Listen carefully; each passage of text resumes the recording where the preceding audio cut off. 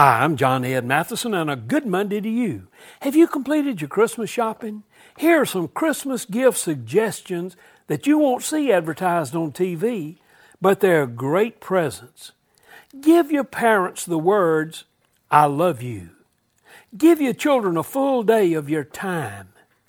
Give an ear to someone who needs a listener. Give an old friend an unexpected phone call. Give kind and encouraging words to a weary sales clerk. Give more gifts you've made and fewer that money has bought. Give that money that you saved anonymously to someone in need. Give yourself time to reflect on the real meaning of Christmas. And give God thanks for sending His Son as the Redeemer of the world. And most important of all, receive the greatest gift of all, God's gift of His Son.